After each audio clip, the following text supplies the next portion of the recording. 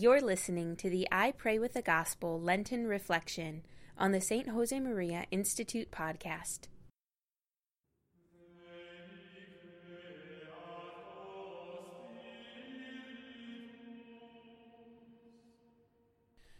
In the name of the Father, and of the Son, and of the Holy Spirit. Amen. My Lord and my God, I firmly believe that you are here, that you see me, that you hear me. I adore you with profound reverence. I ask your pardon for my sins and the grace to make this time of prayer fruitful. My Immaculate Mother, St. Joseph, my Father and Lord, my guardian angel, intercede for me. The fourth Sunday of Lent. A reading from the Gospel of Luke, chapter 15. There was a man who had 2 sons. Now his elder son was in the field, and as he came and drew near to the house, he heard music and dancing. And he called one of his servants and asked what this meant.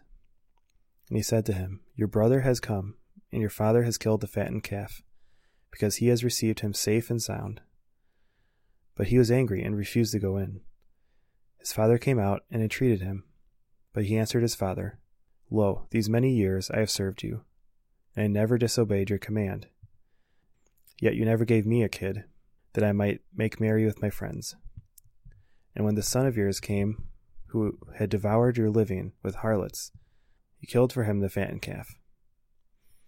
And he said to him, Son, you are always with me, and all that is mine is yours.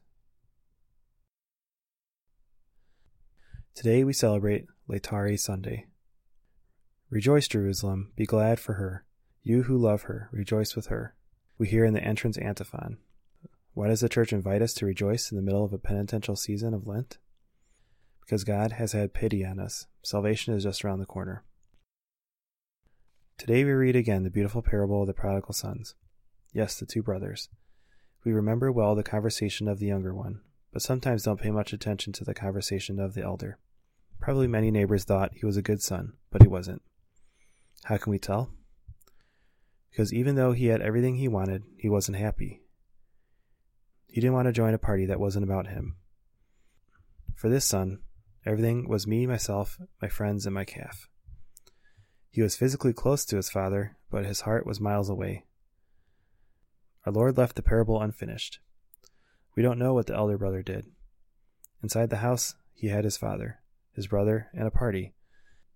Outside the house, it was dark, cold, and lonely. What did he choose? We don't know. But what would you choose? As St. Josemaria said, You are unhappy? Think there must be an obstacle between God and me. You will seldom be wrong. Holy Mary, help me to remove the obstacles between me and God, between me and joy. I thank you, my God, for the good resolutions, affections, and inspirations that you have communicated to me in this meditation. I ask your help to put them into effect. My Immaculate Mother, St. Joseph, my Father and Lord, my guardian angel, intercede for me. In the name of the Father, and of the Son, and of the Holy Spirit. For Amen. the full text of today's reflection and other spiritual resources, visit the St. Josemaria Institute at stjosemaria.org.